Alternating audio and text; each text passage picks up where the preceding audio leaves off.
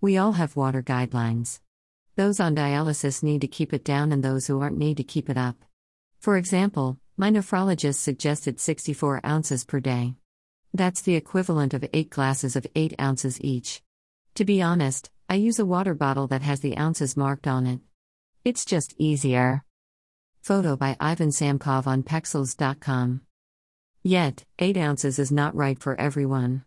The National Kidney Foundation makes several recommendations. Men usually need about 13 ounces while women need 9, and using their own words.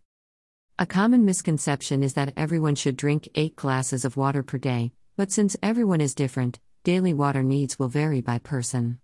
How much water you need is based on differences in age, climate, exercise intensity, as well as states of pregnancy, breastfeeding, and illness. Why do we need water anyway? The Southeastern Massachusetts Dialysis Group tells us as chronic kidney disease patients, pre-dialysis also despite the group's name. Water helps your kidneys remove waste from your blood. Your body excretes these wastes and excess fluids in the form of urine that travels to your bladder before leaving your body. Water also helps keep your arteries open so that your blood can flow freely to your kidneys.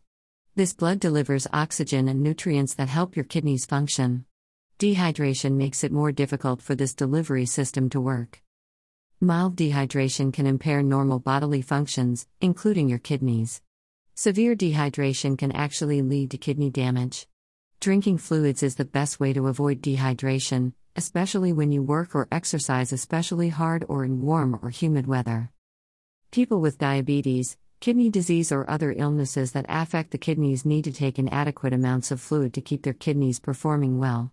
People with low blood pressure need to take in plenty of fluids to maintain kidney health. For example, your kidneys act like filters to remove toxins from your body.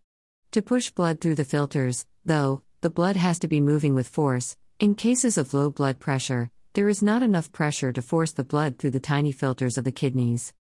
Notice, please, that the word water has been replaced by the word fluid.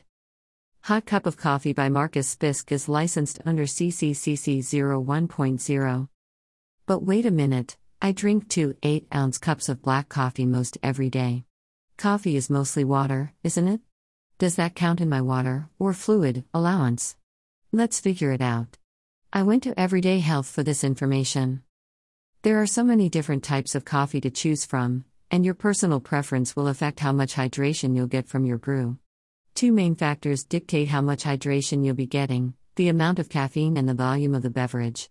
For example, according to Mayo Clinic, an 8-ounce cup of regular brewed coffee contains about 96 milligrams of caffeine, while the same sized cup of decaffeinated brewed coffee contains only 2 milligrams of caffeine.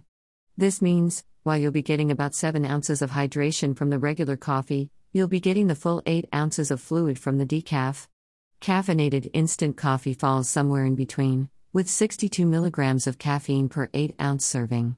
Similarly, a 1-ounce serving of espresso contains about 64 milligrams of caffeine, which gives it almost as much diuretic power as a full 8 ounces of caffeinated coffee, but since that's all packed into only 1 ounce of fluid, you're really not getting any hydration from a shot of espresso.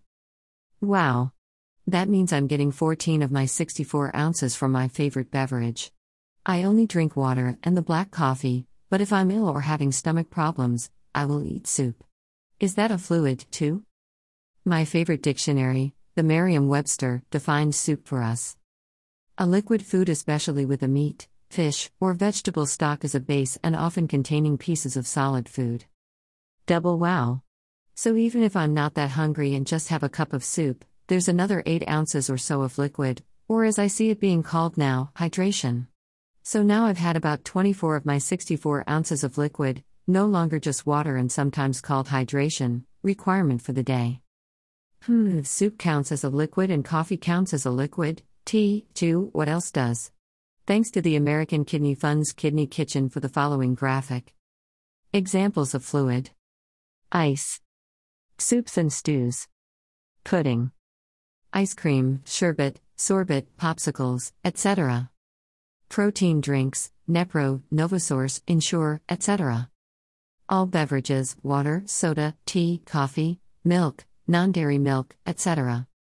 Jell-O, other gelatin products and gelatin substitutes, pectin, arrowroot powder, etc. Triple wow.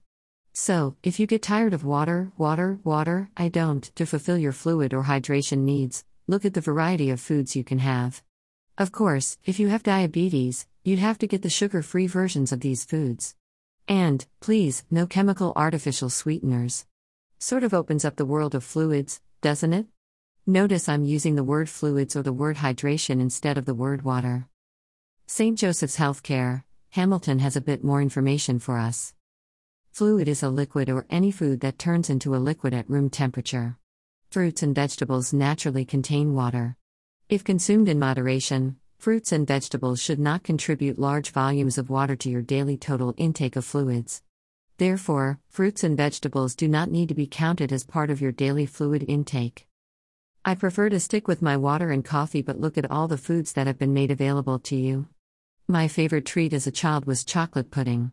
I remember the smooth, rich creaminess of it. My brother's was orange jello. He said it felt cool going down his throat. I'll be content with my memories. You go enjoy these foods. Until next week. Keep living your life.